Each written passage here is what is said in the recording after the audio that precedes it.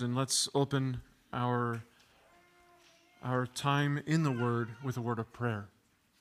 Father, as we come to your Word to hear you speak to us, we ask that you would give us ears to hear, eyes to speak, eyes to see your goodness through your Word. We pray this in the name of our Savior Jesus. Amen. Hebrews chapter 1, if you would.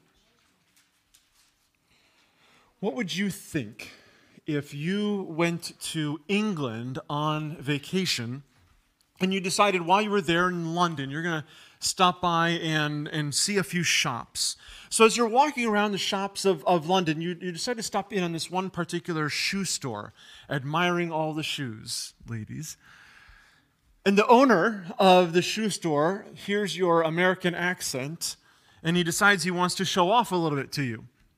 So he asks you how you like the shoes that he is selling, and he tells you that actually he manufactures all of these shoes himself.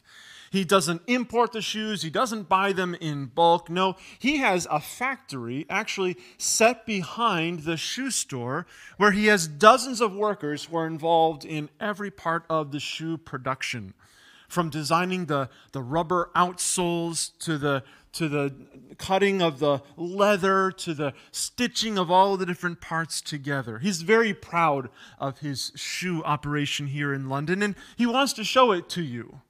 So you follow him through the door there in the showroom, through a stock room in the back of the shop, and then out a small door in the back of the shop, which leads out to an alleyway. On the other side of the alleyway is indeed a large factory. You go in and the owner takes you up and down the rows filled with workers who are at various stages of the shoe production. A couple of workers kind of look like they're goofing off, and so the owner hollers over them in a sharp tone, just soft enough to not offend you. Get back to work. At the end of the rows, you can see there are a few extra people gathered around one particular workbench. The owner kind of motions in that direction and tells you, oh yes, that's the bench of the King of England. King Charles is one of my employees, and most days he even does a halfway decent job. Then he turns around and looks at a couple others who are not quite doing what they should be doing, and he yells out orders to them, and you steal another glance back at that workbench, back in the back, and sure enough, you recognize it actually is His Highness the King. After you leave the factory and the workshop, your mind is just a confused mess, trying to process everything that you just saw. What exactly is going on in there? How does any of this make any sense at all? How can a king be the employee of a grumpy, insignificant shoemaker in the middle of London? Kings don't make shoes, do they? You would be right to think that this is a rather strange situation. It really doesn't make sense. The authority and the sovereignty of a king just doesn't jive with the menial task of shoemaking. Kings sit in authority. They rule in sovereignty. They do not stitch and sew in a London sweatshop. This morning, we are once more turning to Hebrews 1, 1-4, and we are going to see in this text the authority of Jesus, the Son of God. Jesus sat down. Read with me Hebrews 1, 1-4. Long ago, at many times and in many ways, God spoke to our fathers by the prophets. But in these last days, He has spoken to us by His Son, whom He appointed the heir of all things, through whom also He created the world. He is the radiance of the glory of God and the exact imprint of His nature, and He upholds the universe by the word of His power. After making purification for sins, He sat down at the right hand of the Majesty on high, having become as much superior to angels as the name He has inherited is more excellent than theirs. Here in the opening few verses, the author of Hebrews is introducing us to Jesus. And he does so by making two main points. First of all, God spoke. God was speaking in times past, in different times, and in diverse ways. But now, in these last days, He has spoken through His Son. That was what we saw 2 weeks ago now. But the second point, which we began last week, is that the Son sat down. So the Father spoke, and the Son sat. Last week, we considered the first 2 of 5 truths concerning this sitting Son. We first saw that the sitting Son has authorial authority. He is the God-man. And as God, He is the author of life. He is the creator of all things. As man, He is the king and the authority of your life. He is the divine Son of God, and He is the messianic Son of God. Not only does the sitting Son have authorial authority, but second, last week we saw that the sitting Son has a divine identity. The author of Hebrews elaborated on this truth that Jesus is the divine Son by explaining Jesus is the brightness of the glory of God and the very image of the nature of God. This morning we're going to consider the final 3 truths of the sitting Son, which remind us that Jesus is better. Jesus is better than anything that we can compare Him to. We love Him, we honor Him, we worship Him this morning, we trust Him, we obey Him because He is better. Consider, first of all, the activity of the sitting Son. This is the third point, the third truth that we see in this text, the activity of the sitting Son. The sitting Son is sitting, but what is He doing as He sits? Notice in the middle of verse 3, where we left off last week, He upholds the universe by the word of His power after making purification for sins. If you permit me, let me read this verse in the New King James Version. It kind of arranges things a little bit different. It'll be a little more clear what we're looking at here. The New King James, Hebrews 1:3, who, being the brightness of His glory and the express image of His person, here we go, and upholding all things by the word of His power, when He had by Himself purged our sins, He sat down at the right hand of the Majesty on high. You can see in that translation that Jesus is described in 3 ways. First of all, Jesus is the brightness of His glory and the express image of His person. That's what we saw last week. That's who Jesus is. Second, who is this Jesus? This Jesus is the one who upholds all things by the word of His power. And third, who is this Jesus? He is the Jesus who by Himself has purged our sins. It is those second and third things that we're looking at right here in the activity of Jesus. What is Jesus doing as He sits? Jesus is the one who upholds all things, and He is the one who has forgiven, purged our sins. Those are the things that Jesus does. This is the activity of the sitting Son. So the author begins by telling us who Jesus is. He is God. He is the brightness of the glory of God, the express image of His person. And then in these 2 phrases, he tells us what Jesus does, the activity of the sitting Son. Look with me at the first thing the author says Jesus does. He says that Jesus upholds the universe by the word of His power. He upholds the universe by the word of His power.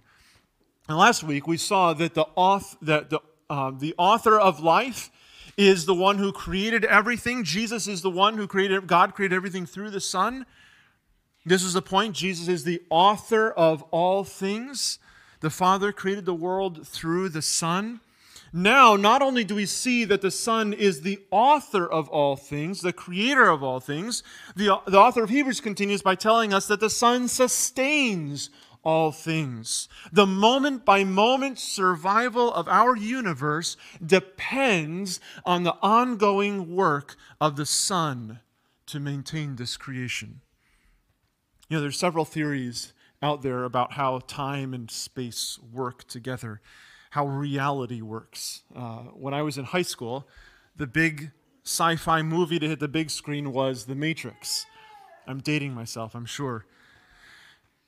This is a movie that basically tells us that reality is all in our minds. It's the perfect postmodern script. We're all being controlled by computers, and reality is actually in our heads.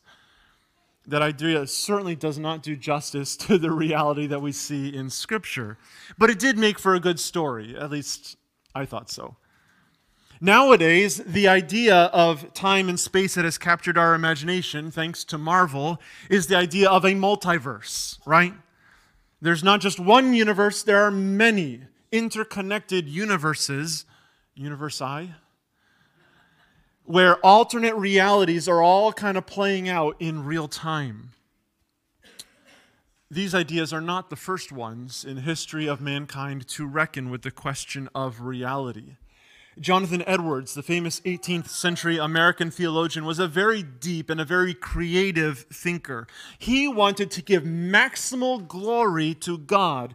And he thought that when the author of Hebrews says that Jesus upholds all things by the word of his power, Jonathan Edwards thought that what is actually going on is an instant-by-instant recreation of all of reality.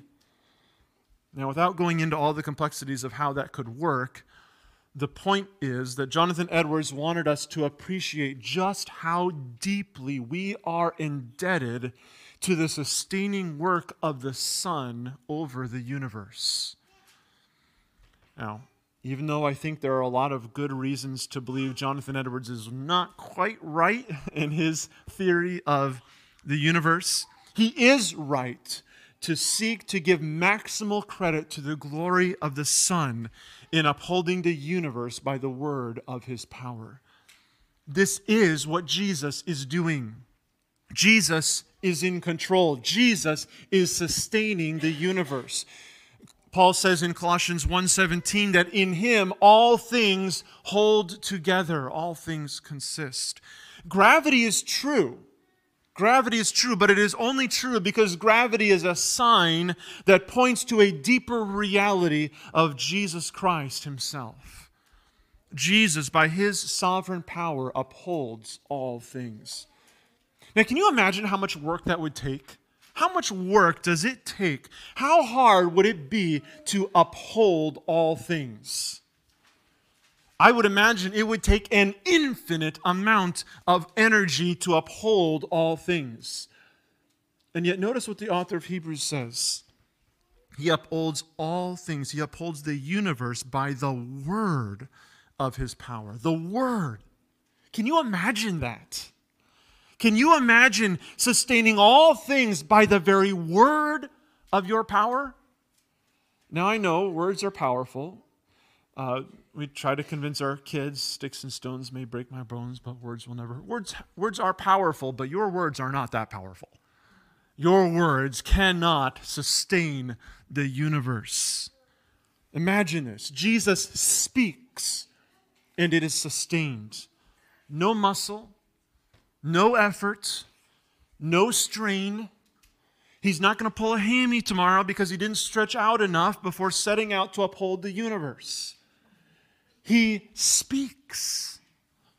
He sustains all things by the word of his power. Brothers and sisters, this is the Jesus that we are looking to this morning. The one who is sitting is Jesus, who upholds all things by the word of his power. This is what he is doing. His present divine activity is to uphold all things by his word. Now this places Jesus firmly in the category of God. This is something that only God can do. And since Jesus is doing it, that means Jesus must be God. Think about your life. Jesus is sustaining your life this morning. What's going on in your life? What's swirling around in the relationships in your life? God is sovereign. Jesus is upholding your life today. He's upholding the lives of the people around you today. God is in control of your circumstances, and that is good news. No matter how hard, no matter how out of control it feels to you at times, this Jesus is in control. And he is working these things for your good. If he is speaking them in his word, he is speaking them in his good word for you whom he loves. Jesus is sustaining the world. But the author of Hebrews also tells us about Jesus' past priestly activity. Not only is he presently active in sustaining the world, in the past, he by himself purged our sins, he says. In the ESV, after making purification for sins. Again, the author of Hebrews is giving us these three descriptions of Jesus. The first, which we saw last week, he is God. The express image of his glory, Jesus is God. The second, we just saw, he's doing God stuff. He's doing the things that only God can do. He upholds the universe. Now, the author of Hebrews is shifting a little bit, and he's saying that the Son has purged or made purification for our sins. Is it a God activity to make purification for sins? Is that a God kind of thing to do? What kind of a person normally makes purification for sins? Is that the job of a king? Is that the job of a prophet? Is that the job of a farmer? No, no, and more no, right? The one who makes purification for sins we call a priest. It is the job of a priest to make purification for sins. Later on in Hebrews chapter 9, the author is going to explain to us, these preparations having thus been made, the priests go regularly into the first section in the tabernacle, performing their ritual duties. But into the second, that's the Holy of Holies, only the high priest goes, and he but once a year, and not without taking blood, which he offers for himself and for the unintentional sins of the people. It is the job of a priest to offer sacrifices and make cleansing for sin. And so the author of Hebrews is saying that's what Jesus has done. The Son has done a priestly deed. He has made purification for sins. And so the author wants us to see right from the beginning of this book, or in his context, as he's preaching the sermon, he wants us to hear right from the beginning of the message that Jesus is a priest. This is a main theme. In fact, this is the main theme in the book of Hebrews. Jesus is our high priest. And so right after the author explains that Jesus is God and Jesus is doing God-like things, he also explains that Jesus is a priest and he is doing a priestly thing. Jesus made purification for sins. Now, there is so much more to say about the priestly work of Jesus, but we're going to get to it over the weeks and months and year or two to come. For now, it's enough to observe that the Jesus that we are considering, the Jesus that we see, is the Jesus who is God and priest, which must mean that he is God and man. And this brings us to the fourth truth of the sitting Son. First, the sitting Son has authorial authority. Second, the sitting Son has a divine identity. Third, the sitting Son is doing divine and priestly things. And now fourth, the sitting Son is the Messiah. The last words of verse number 3 say this: He sat down at the right hand of the Majesty on high. Now, here in our introduction, the author of Hebrews has just turned a very important corner, and he did it in a rather clever way. You see, the main idea of the book of Hebrews is Jesus is, for Christians, our great high priest.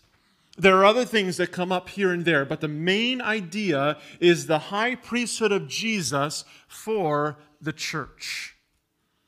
But this brings us to Psalm 110, which Jeff so kindly read for us this morning, because the book of Hebrews is essentially an expositional sermon, and the main text being preached on is Psalm 110.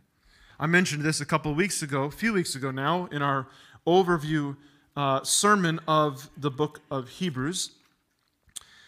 Let me read for you Psalm 110, verses 1 and 4. Psalm 110, verses 1 and 4.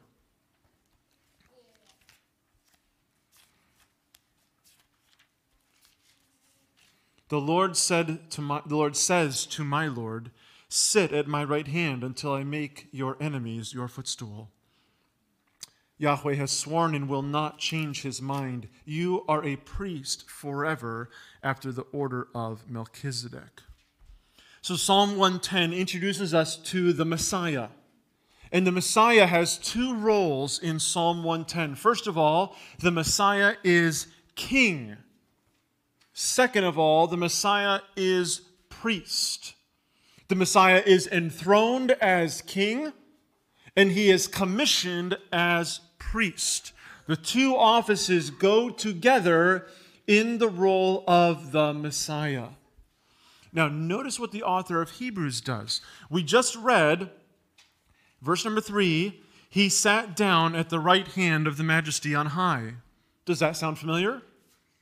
Sit at my right hand, Psalm 110. He sat down at the right hand, Hebrews 1:3. What we saw a moment ago is that in this third point, the Son is engaged in a priestly activity. You remember that? After making purification for sins, the author of Hebrews writes, you are a priest forever after the order of Melchizedek. Do you see? Do you see what he's doing? The author is setting up for us to see that Jesus is the Messiah from Psalm 110. Jesus is both the king and priest promised in Psalm 110. Consider what it means that he sat down. He sat down at the right hand of the Majesty on high. When kings sit down on their throne, normally they're sitting down on the throne of their kingdom and they're actually exercising their reign and their authority over their kingdom. Think again about the King of England. The King of England is King Charles III. He was coronated as king on May 6th of last year, but he actually became king the moment that his mother died on September 8th, 2022. So that means that when he sat down on his throne on May 6th last year as the crowned king, he had actually actively been reigning over the United Kingdom, and he had for a period of several months. He became king, and he was ruling as king, but he was officially coronated some 8 months later. What we see in Psalm 110 is the exact opposite. Rather than ruling as king and then being officially coronated as king sometime later, what we have in Psalm 110 is the coronation of the king and then the king ruling sometime later.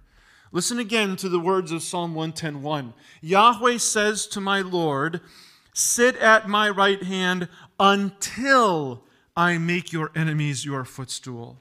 Yahweh welcomes the Messiah to his right hand, where the Messiah sits down. That's the coronation. But the Son is going to have to wait until God defeats his enemies. Back in Psalm 110 and verse number 5, we read, the Lord is at your right hand. He will shatter kings on the day of his wrath. In other words, right now the Messiah is at the right hand of God.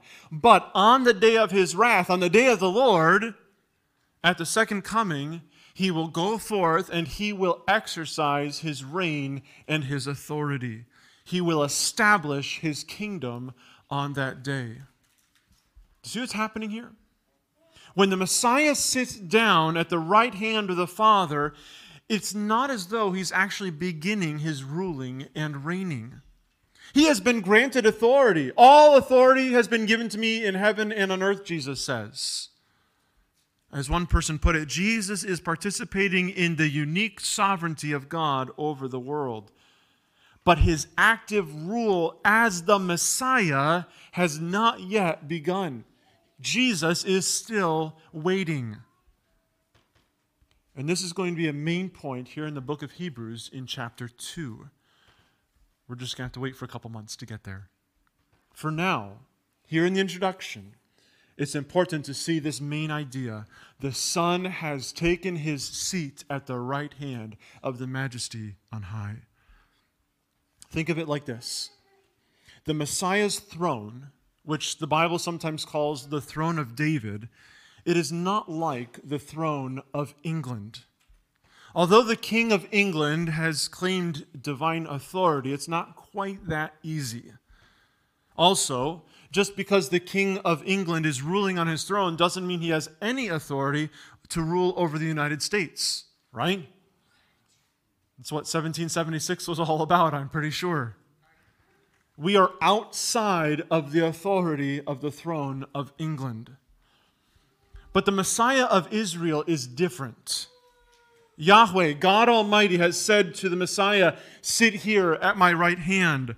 The Messiah is the king chosen by God. His authority does come right from God himself. Authority funnels down from God to the Son of David. But God never meant for the authority of the Messiah to end at the border of Israel. God promised Abraham that in Abraham all the nations of the earth would be blessed. And that promise, that blessing, is not limited to the spiritual blessing of the gospel.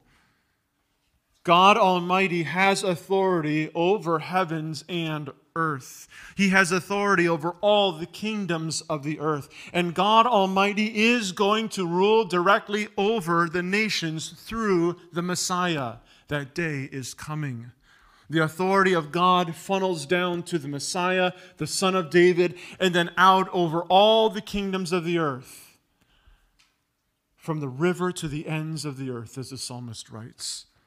Psalm 110:6 says that he will execute his judgment among the nations. What gives Jesus the right to do that? What gives Jesus the right to exercise his authority over the nations? The King of England does not judge the nations. He doesn't have that kind of authority. But the Messiah is greater than the King of England. The authority of the Messiah is not limited to Israel. The Messiah is the King of Israel, but the authority of Messiah extends over all the earth. The Messiah will actually exercise his authority. He will rule over the nations. But until that day, he is seated at the right hand of the Father in this position of authority and honor and glory, awaiting the day until, the text says, until when the Father defeats his enemies. That's the significance of the Messiah sitting down at the right hand of the Majesty on high. We are perfectly justified in saying that Jesus is sitting on his throne. It is right to say that he has been given all authority and glory and honor. And yet, Scripture teaches that just like there's an already, there is a not yet. Jesus has all authority, but he does not yet exercise that authority. He is sitting down, awaiting his day. He's not yet reigning. There's a fifth truth about the sitting Son in the introduction. Again, just to recap, the first truth, the sitting Son has authorial authority. He created all things because he is God, and he rules over all things because he is the Messiah. Second truth, the sitting Son has a divine identity. He shares the very nature of God with the Father. The third truth is that the sitting Son is currently doing divine things and priestly things. The fourth truth is that the Messiah, the sitting Son, is the Messiah. It is in fulfillment of Psalm 110. And now we find the fifth truth here in verse number 4.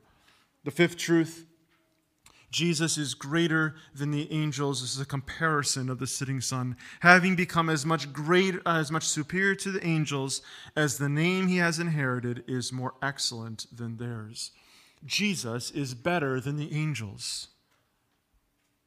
Just to quickly point out, as the author of Hebrews has said, the Son became as much superior to the angels. That word superior, sometimes here in the book of Hebrews, that is a word that's translated better. In fact, it's translated better many, many, many times in the book of Hebrews. This is one of the author's favorite descriptions for Jesus. Jesus is better. The author of Hebrews is going to tell us that we now have a better hope because of the work of Jesus in 7:19. Jesus is the guarantor of a better covenant in 7:22. This better covenant that Jesus mediates is enacted on better promises in chapter 8 and verse number 6.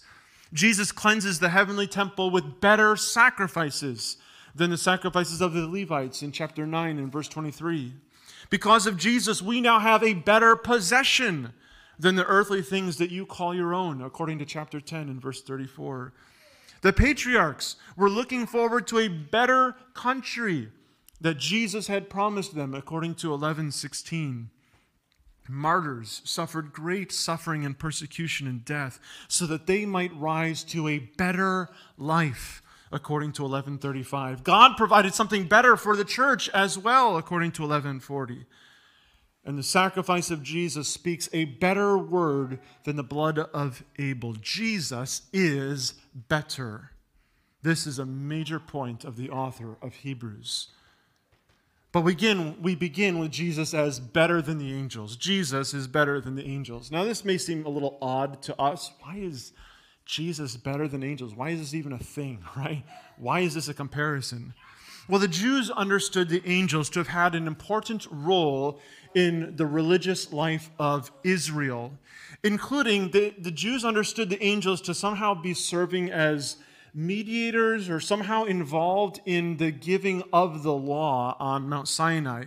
So you may remember in the sermon of Stephen in Acts chapter 7, Stephen accuses the religious leaders in this way. Acts chapter 7 and verse 53, he says, "You who received the law as delivered by angels and did not keep it." So the angels delivered the law to Moses. That's the picture that we're getting from Stephen here. It's interesting because Paul says something similar in Galatians chapter 3 and verse number 19. Galatians chapter 3 and verse 19. "Why then the law? It was added because of transgressions until the offspring should come to whom the promise had been made." Now listen to this. "And it was put in place through angels by an intermediary." So the Jews believed that angels had like this important role in the giving of the law. Not that the law started with the angels, but that somehow the angels were mediating the law to Moses. Angels seem to be great, mighty creatures in God's creation. And the author of Hebrews wants us to understand very clearly Jesus is greater than the angels because he has inherited a name that is more excellent than the name of the angels. In other words, to be Son of God is way cooler than being an angel. To be Son of God is better than being an angel. Now, we have to leave that thought right there because that's the idea that he's going to unpack through the rest of chapter 1. And so we're going to come back to that idea next week. For now, we take the author of Hebrews at his word that Jesus is, in fact, greater than the angels. Listen again. Long ago, at many times and in many ways, God spoke to our fathers by the prophets. But in these last days, he has spoken to us by his Son, whom he appointed the heir of all things, through whom also he created the world. He is the radiance of the glory of God and the exact imprint of his nature, and he upholds the universe by the word of his power. After making purification for sins, he sat down at the right hand of the Majesty on high, having become as much superior to angels as the name he has inherited is more excellent than theirs. Do you hear how truly great and exalted your Jesus is? Jesus is truly God and truly man. He has the authority of God himself, the highest authority in the universe. He has the authority of the Messiah, the highest human authority imaginable. We think of the President of the United States as the most powerful man in the world, and that may be true for right now. But the Jesus we see, the Jesus that we believe in, is very God and very man. He has all the authority of God, and he has all the authority that a man can have. The author of Hebrews is describing the great and the glorious Jesus for us in a profound and eloquent way, because he wants this vision of the greatness and the beauty of Jesus to fundamentally change the way that we live our lives, the way that we approach our sufferings and our temptations in our lives. This is not simply an academic study into the doctrine of Jesus. The way that you see Jesus, who you believe Jesus to be, affects the way that you handle the suffering and the sorrow that you are going through tomorrow. How does Jesus use this authority? Well, he made purification for your sins, for one thing. Do you believe that? Do you see the goodness of Jesus, that he would serve as your great high priest? This is not something you deserve. This is what he does out of the goodness of his heart, because he loves you. Brothers and sisters, we stand in awe this morning before a Jesus who is not only God himself, but is also a man. And as man, he is both king and priest. He is your king. He is the sovereign over your life, permitting and not permitting whatever comes or does not come into your life. He is your priest who has made provision for your sins and intercedes on your behalf. We must respect, fear, and submit to Jesus, our King and our priest. We must not abuse or treat with contempt his priestly sacrifice or his intercession for us. He is better, and he deserves our best. Father, I thank